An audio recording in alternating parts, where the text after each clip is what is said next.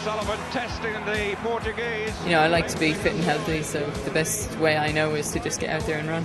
Running was an outlet for me to, I guess, feel good about myself and take out some of the angers that were going on in my life. Sonia O'Sullivan is going to take the world title back to Ireland. When you're pressed for time, what is the best weekly training plan? Is it possible to prevent runner's tummy? How do you push through when your body is begging you to stop? With just 2 weeks until our first ever official Irishman Running Abroad in-person race event, Sonia O'Sullivan's 10-mile road race in Cove on April 3rd, we opened up the mailbag for your questions. We're going to let the greatest of all time answer your concerns, your queries and quandaries today. But first, Sonia, you're on the line back from Belgrade and the IAAF World Indoor Athletic Championships. How was it? Yeah, I suppose it was good. I suppose you weigh it up, you know, in the parts that affect you or why I was there, and then the overall, you know, I suppose outcome of the World Championships. Yes. And so yeah, they're always, you know, like any championships, they're quite emotionally draining, the whole thing. Yeah. And you know, there's a real buzz when you're going there, and just when you get there, it's all a bit exciting, just kind of figuring it all out and working out your little daily routine and back and forth to the track and things like that.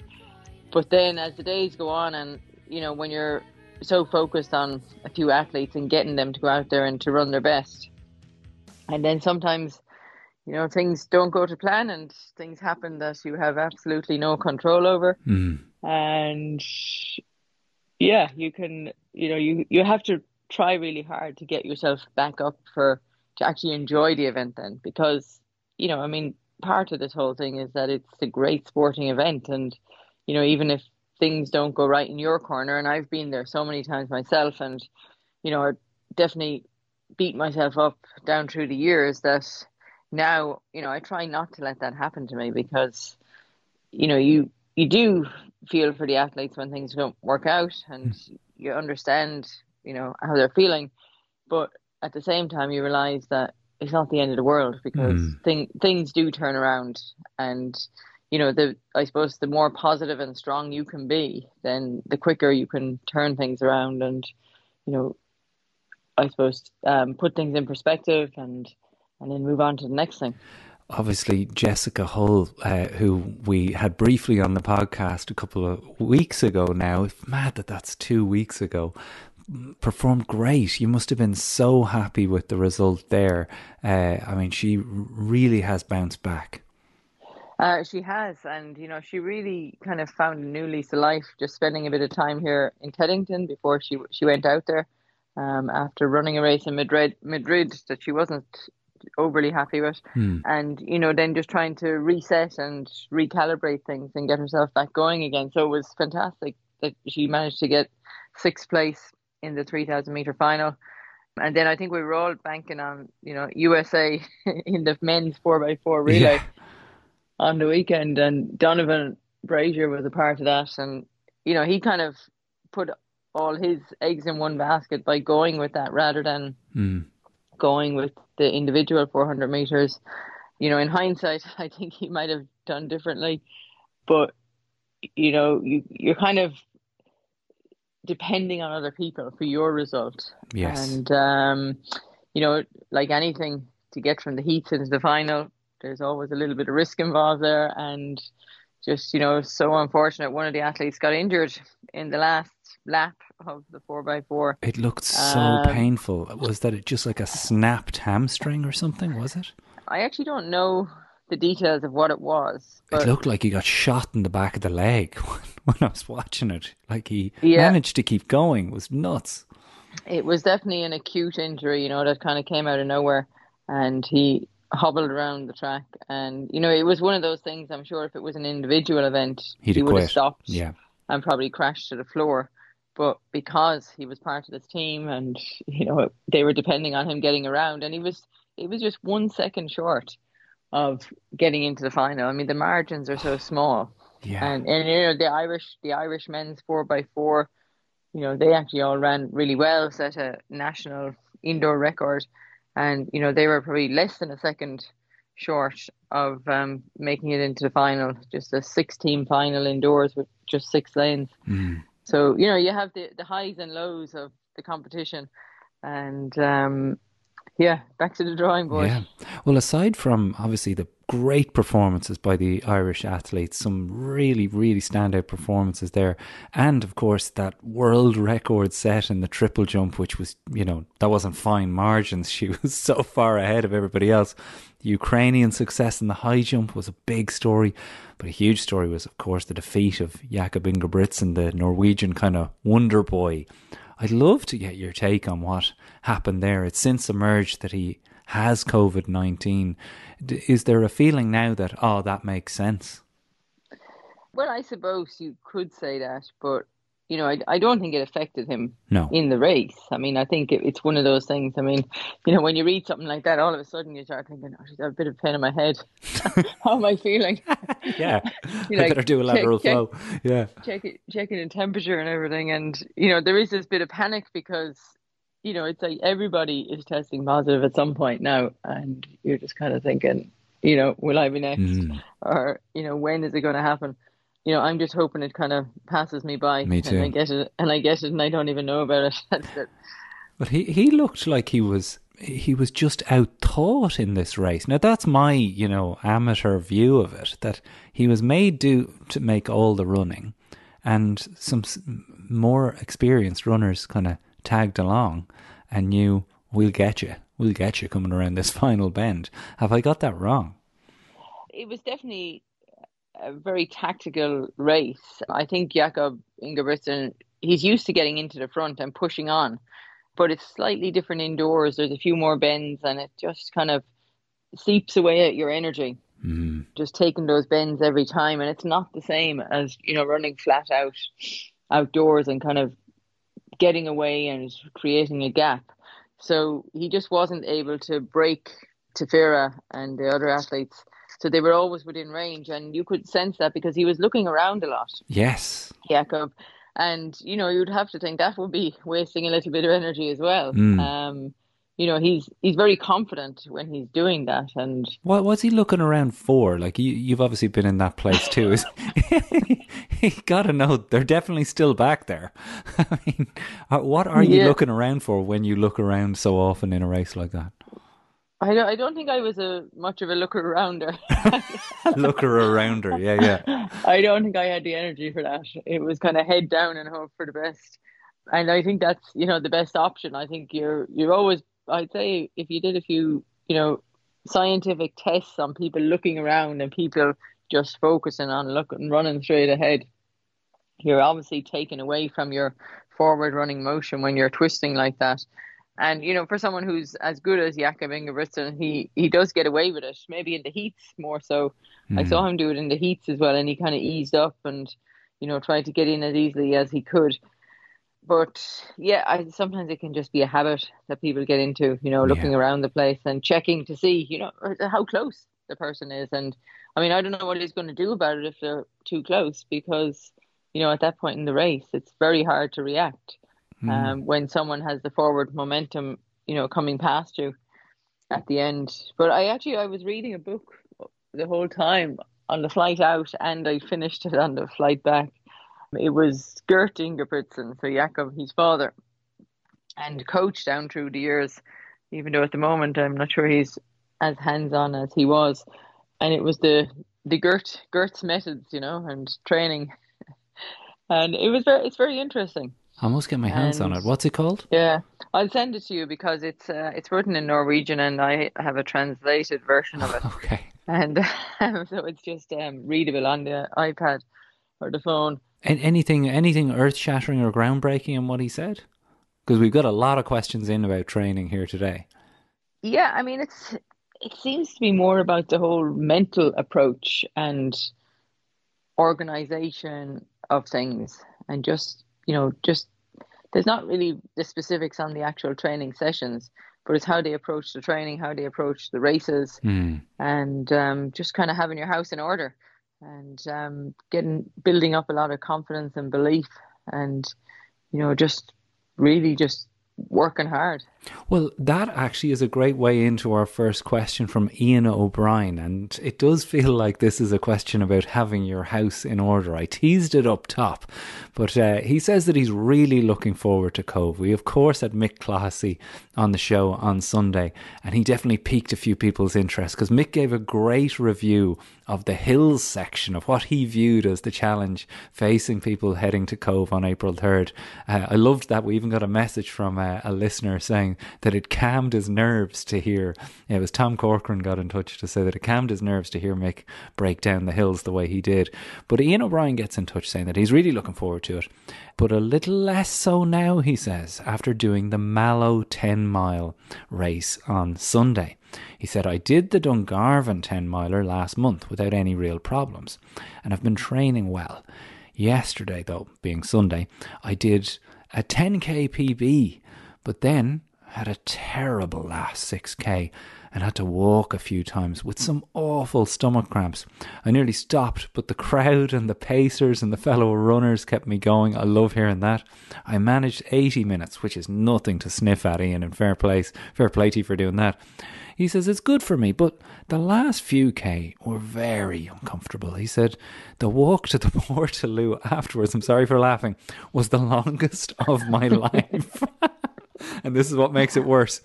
There was no toilet paper when he got in there. I mean, this is not an embarrassing running story. This is a genuine question. He said the 1 hour drive back home was even worse, and he took 2 stops at McDonald's, 3 in Dunn's, and he planned dinner of steak and chips. I had to replace it with Imodium and an early night in bed. And he just had a nightmare, Sonia. His question is, can you avoid runner's tummy by doing something better? Having your house in order, as you say. Is it the hydration? Is it the food? Is it the pace? Is it a combination of all of these? And I love that he gave us this because he breaks down what he had. He had Weetabix and coffee at 7:30 in the morning, eggs and toast at 9:30, and then the race was at 12:30 where he sipped on water on the way. Did my usual warm-up, maybe went a little bit fast. Then I planned in the first 10k rather than my 10 mile. He says he did his 10k pace rather than his 10-mile pace. Any advice? I will now be treating Cove as a fun run rather than an all-out. Kind regards, Ian O'Brien. What do you reckon, Sonia? I'd say a combination of everything there. I mean, the Weetabix, he had a double breakfast. Yes. He was really fueling up. Weetabix, I'd say now that would be high risk to be having Weetabix and coffee. Why is that? Well, aren't they full of fibre? Yeah. I mean, I know I was reading something recently about somebody's diet or listening to them on a podcast talking about the diet going into a marathon and how they speaking with a nutritionist that they advise them, to stay away from any kind of fibrous foods, which would be fruit and veg and any kind of brown bread, whole wheat and grains and things like that. Things that we, eat because they're healthy and they're good for us, and everybody's kind of leaning that way. But then when you're kind of within the 24 to 48 hours of the marathon or a big race that you're doing, that you'd actually pull back and, replace it with more kind of white, stodgy type of carbohydrates rather than the fibrous ones, which are more likely to upset your stomach, even though it's something that you may eat daily and regularly. Yeah. And yeah, I mean, people tend to think you need to eat a lot before going for a race, and you really don't need to eat that much. If you eat enough the night before, and I think you have to keep it really basic. Like some days, I get it when I go for a run in the park here even. Some days I go out there and I can run around for 60 or 70 minutes, no stops. And then other times I'd be stopping 2 or 3 times. And, it's the days that you don't stop are the days that you have to, think, okay, what did I eat last night or what did I do right? Yeah. In the fueling and the drinking and eating that you're doing. And so I suppose you have to start thinking about this a fair way out from any planned races so that you can take the time to work it out and then to write it down and remember it. Because that's the thing is you often, you say, gee, I felt great today. but then don't really analyze it as much as when you don't feel so good. You know, we tend to analyze things more when we have problems than when we have no problems. Yeah. And it's the no problem days that we need to repeat, not the problem days. Yeah, it's like when Tina only notices when I don't empty the dishwasher rather than the days when I do. Ian has had a day here where the dishwasher wasn't emptied and he's now pulling apart everything. But the pace has to be a consideration, doesn't it? He went out really hard. He sounds like he had a Fred Hughes on this, that I went out and ran the first 10 at 5-minute pace in that. And it just, the bonk of the 11th K is a killer. He's got to learn there clearly that, you know, that was too fast. And coupled with, as you say, the Weetabix coffee and the double breakfast, it was a recipe for disaster. Yeah, you definitely need to balance your effort. And, you know, 10K and 10 miles is a world apart, really. You know, the 10 miles is 6 kilometers more. So it's nearly the same again. Yeah. So if you do go out too fast, then you're definitely going to struggle at some point in the race because you can't maintain the pace. Whereas if you back off a little bit early on, then you can probably maintain the pace for longer and then even get to a point where you may be able to pick up the pace towards the end of the race because you haven't kind of depleted your whole system by going out so fast. And I think that's the thing that a lot of runners get when you go into a race. And I mean, I think you can get away with it in 10K a lot, but like a 10 mile, a half marathon, a marathon, you can totally deplete your system and, you know, physically, internally and externally, to the fact that it does actually upset your stomach quite a lot. And it can be very hard to eat anything afterwards and you just don't feel right. And I think things like that are hard to manage because you do just push your body so hard that everything is working on different levels. And so they're kind of calling in all the reserves to say, what's going on here? We need to sort this out. And you do start to feel a bit horrible. And I think, you know, anyone who's run a marathon will definitely notice that it's like your stomach is turned inside out after it. And, you know, as much as you want to eat a lot after a marathon, or you think you want to eat a lot, oftentimes you can't. And it can take a long time to kind of build up the strength within yourself to be able to, you know, eat normal food again. And sometimes it can be affected by the electrolyte drinks that we have and the gels and things like that, because they're just not real food.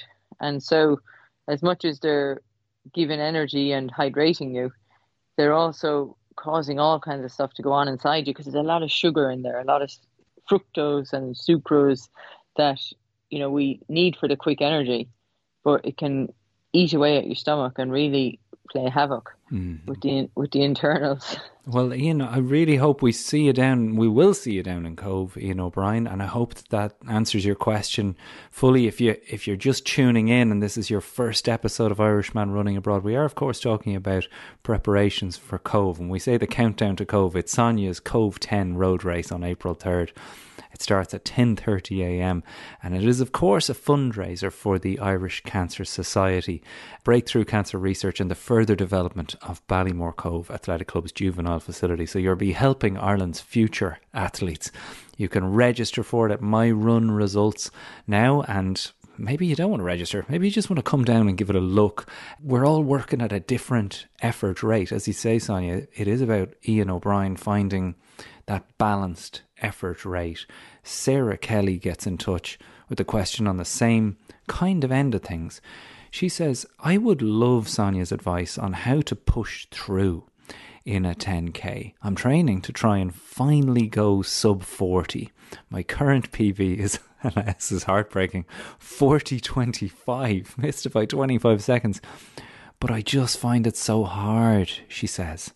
She then has a gritting her teeth emoji, it has to be said. I think a lot of it may be mental, but I'd love to hear Sonia's take on this. Thanks, guys. What do you reckon, Sonia? Benchmark, you know, targets can definitely, I suppose, they can become very difficult for people to achieve them because they're so focused on that time.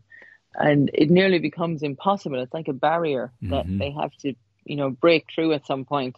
And often when people do break through it, then they have no problem doing it over and over again. But I think, it may be down to getting the right race and being with the right people around you, and sometimes even not focusing too much on the time as you're going along. I know one time I ran a 10K, it was in the Phoenix Park, and it's fairly undulating in there. Yeah. And I had seen the kilometre marks were clicking off my watch as I was going along. And I thought that I was way off. And I think similar, I ended up with something like 40, 20 something.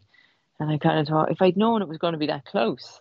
But I think when I was in the middle of the race and I saw that a lot of the kilometres were not under 4 minutes, I nearly started to give up on it and say, I don't think I'm going to make this today. And then you can kind of stop trying hard then, because you think, well, why am I going to waste this effort? And I'm not even going to get there. Yeah. So sometimes you just have to, believe that you don't have to be running that much underneath your target pace early in the race to actually achieve it later in the race. Because sometimes the competitive instincts can kick in later in the race, and you'll be able to raise your game a little bit and gain extra seconds in the latter part of the race, because you're actually feeling good and you haven't got to the point where you have any lactic build up in your legs that's holding you back, or you haven't any, you're just a bit fresher when you get in. You see, you run it 10K, you can run it at a fairly steady pace. It's not like a 5K where you do have to be hell for leather from the start. The 10K, you can definitely balance it out a little bit more. And actually be interesting as well, what kind of time she can achieve for the 5K. Because sometimes you can make a calculation based on that. And then if you make a calculation and you can see that what you can do in the 5K equates to in the 10K, then you start to have a little bit more belief and confidence that it's achievable and that you can get out there and do it. Yeah, like I do feel for Sarah, and I think she's been in touch.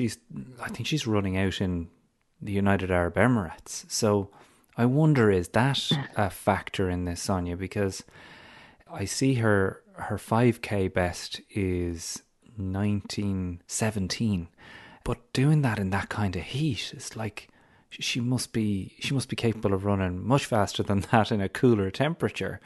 My heart also goes out to her because of, our Breaking 20 challenge. There was a thing that it does get in your head then. You kind of have explained to me in the last couple of weeks the power of turning off the bleeps and bloops and auto cues. Is there an argument here for her trying to do one without any pace notification and just running it on feel and effort alone, as Mick Clohessy said on Sunday? Yeah, you can definitely surprise yourself when you do that. If you just go into a race and you just go out there with the intention of running and keeping up with people and not worrying about what pace you're going. Just going out there and just getting a feel for it. Yeah, knowing in that first kilometre that, maybe you've gone a little bit too hard because of the adrenaline, and then being able to pull it back and to find the pace that you can maintain for all the way through the 10K, and then, be able to pick up the pace towards the end as well.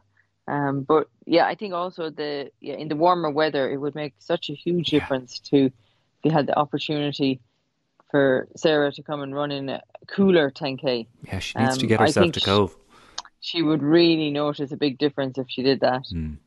It's like as if all of a sudden you can breathe again, and there's more oxygen in the air, and it's such a big difference to if you've been in hot weather training or racing, and then to go to a cooler place. It's like all of a sudden you just feel lighter and more energized, and it's like in the hot air sometimes you feel like you're carrying the air.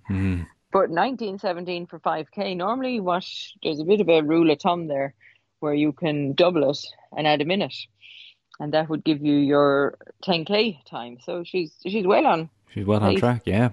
target to be able to do that. Well, we hope you get it, Sarah Kelly, out in Abu Dhabi. Best of luck with it, and hopefully, yeah, we will see you at back in Ireland, running in cooler temperatures much faster. I had a couple of questions that were in, really quick ones, Sonia, on the text on the Irishman Abroad live line. One person wants to know, what is Sonia's favourite cheat food? This is not a training question, but more just a curiosity. What was your favourite cheat food? I'll start this with back in the day and right now. It's probably similar. I don't know if it's cheat food, it's more treat food, you know. Yeah. I think I always chocolate. Chocolate's always a favourite of mine, and I'm very seasonal with the chocolate. So whatever's around for Christmas or Easter or Mother's Day or whatever it is, you know, I'm in on all that. And when I was in the house in Teddington, it was Tony's. Tony's chocolate was the one that was leading the way. Is that always the way? Oh, Tony's Chocolonely. That's kind of a new one now at the moment. Yeah, I'm into that because they're a bit seasonal. They had their little squares at Christmas, and they got their Easter eggs now as well, which are very nice. I like to have different flavours of chocolate. I am the worst. The chocolate's the kill. Like, I am the absolute chocoholic. Like, I can't have it in the house. I want to get a Jack Hanley here really quick before we go to our break. Jack says that he is not an Irishman running abroad, but he is a Welshman running in Ireland, just like St. Patrick, he says. So the podcast has been a godsend since I arrived here from London. Anyway, I had a question for you and Sonia. I signed up for Sonia's Cove event months ago and was up to distance by the end of January, feeling really good about it. But then I pulled my calf, which I then rested for a few weeks before being hit by COVID. So I'm only back running again in the last week, and wanted both of your opinions on whether it's too much of a stretch to go ahead with Cove, given how I don't know the circuit and there's just 2 weeks left, and I'll add to that the hills. I'm just up to 5 miles again on relatively hilly farm roads in Cork. What do you think? Thanks, Jack. Well, I wouldn't pull the pin right now. I mean, it's amazing how many times people just want to, something happens and they say, oh, I can't do that, I've got to pull out. And this is at all levels, like from the elite level, really? You know. Oh yeah, I mean, there's kind of, if you have a bad training session, like, or a bad race, and it's so easy to kind of think, I don't think I can do this next race.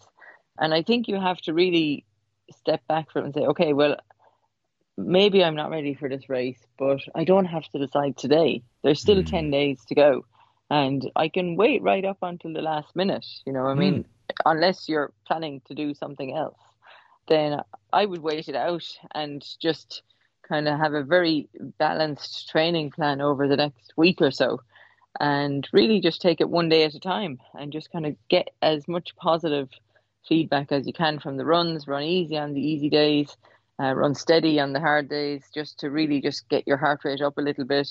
Maybe work on some threshold runs. I wouldn't worry too much about anything too fast, and just see how you go with that. And then on the day, one great way of doing something like a 10-mile run is to set out and say, okay, maybe I'll just run a mile, walk a mile, or run a mile, walk a half mile, and just break it down like that, and just come down and enjoy it and get a feel for the course.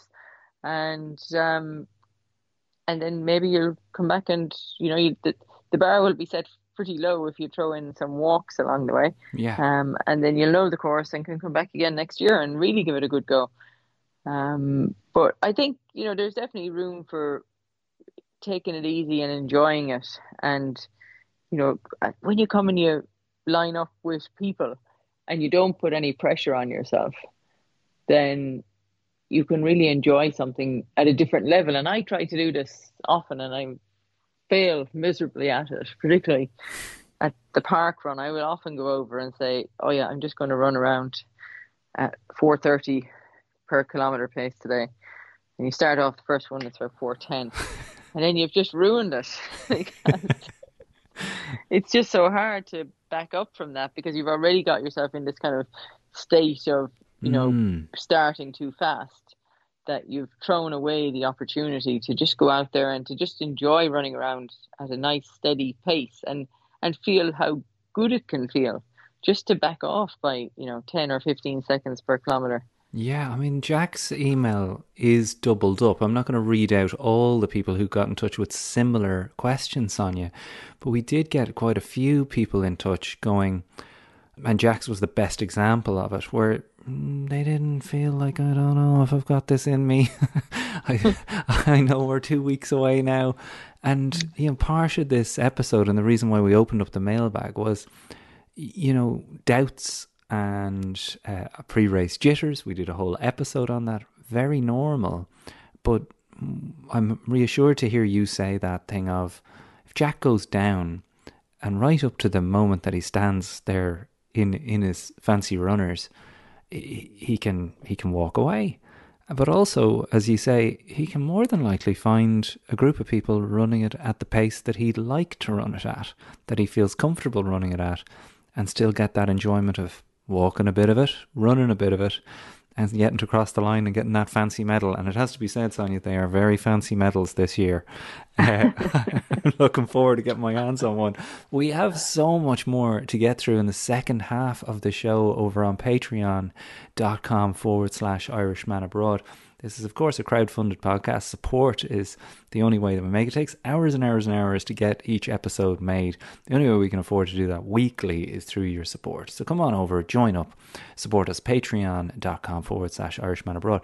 And the second half, Sonia, we've got a lot of questions about nutrition. Do you need a snack if you're doing a 10-mile road race? Do you need to stuff some jellies into the shorts? And I was amazed to hear how many people think you absolutely do. We, of course, have more questions from you, the listeners. We'll have Sonia's tip of the week, which she has diligently prepared on the flight back from Belgrade. And we'll go around the parishes to see what our listeners have been doing as Sonia frantically flicks through the pages in the background. Thanks for the first half of this episode, Sonia. We'll be back in a moment over on patreon.com/Irishman Abroad. One of the keys to maintaining your brain mass is pushing past that comfortable zone physically, exercise wise.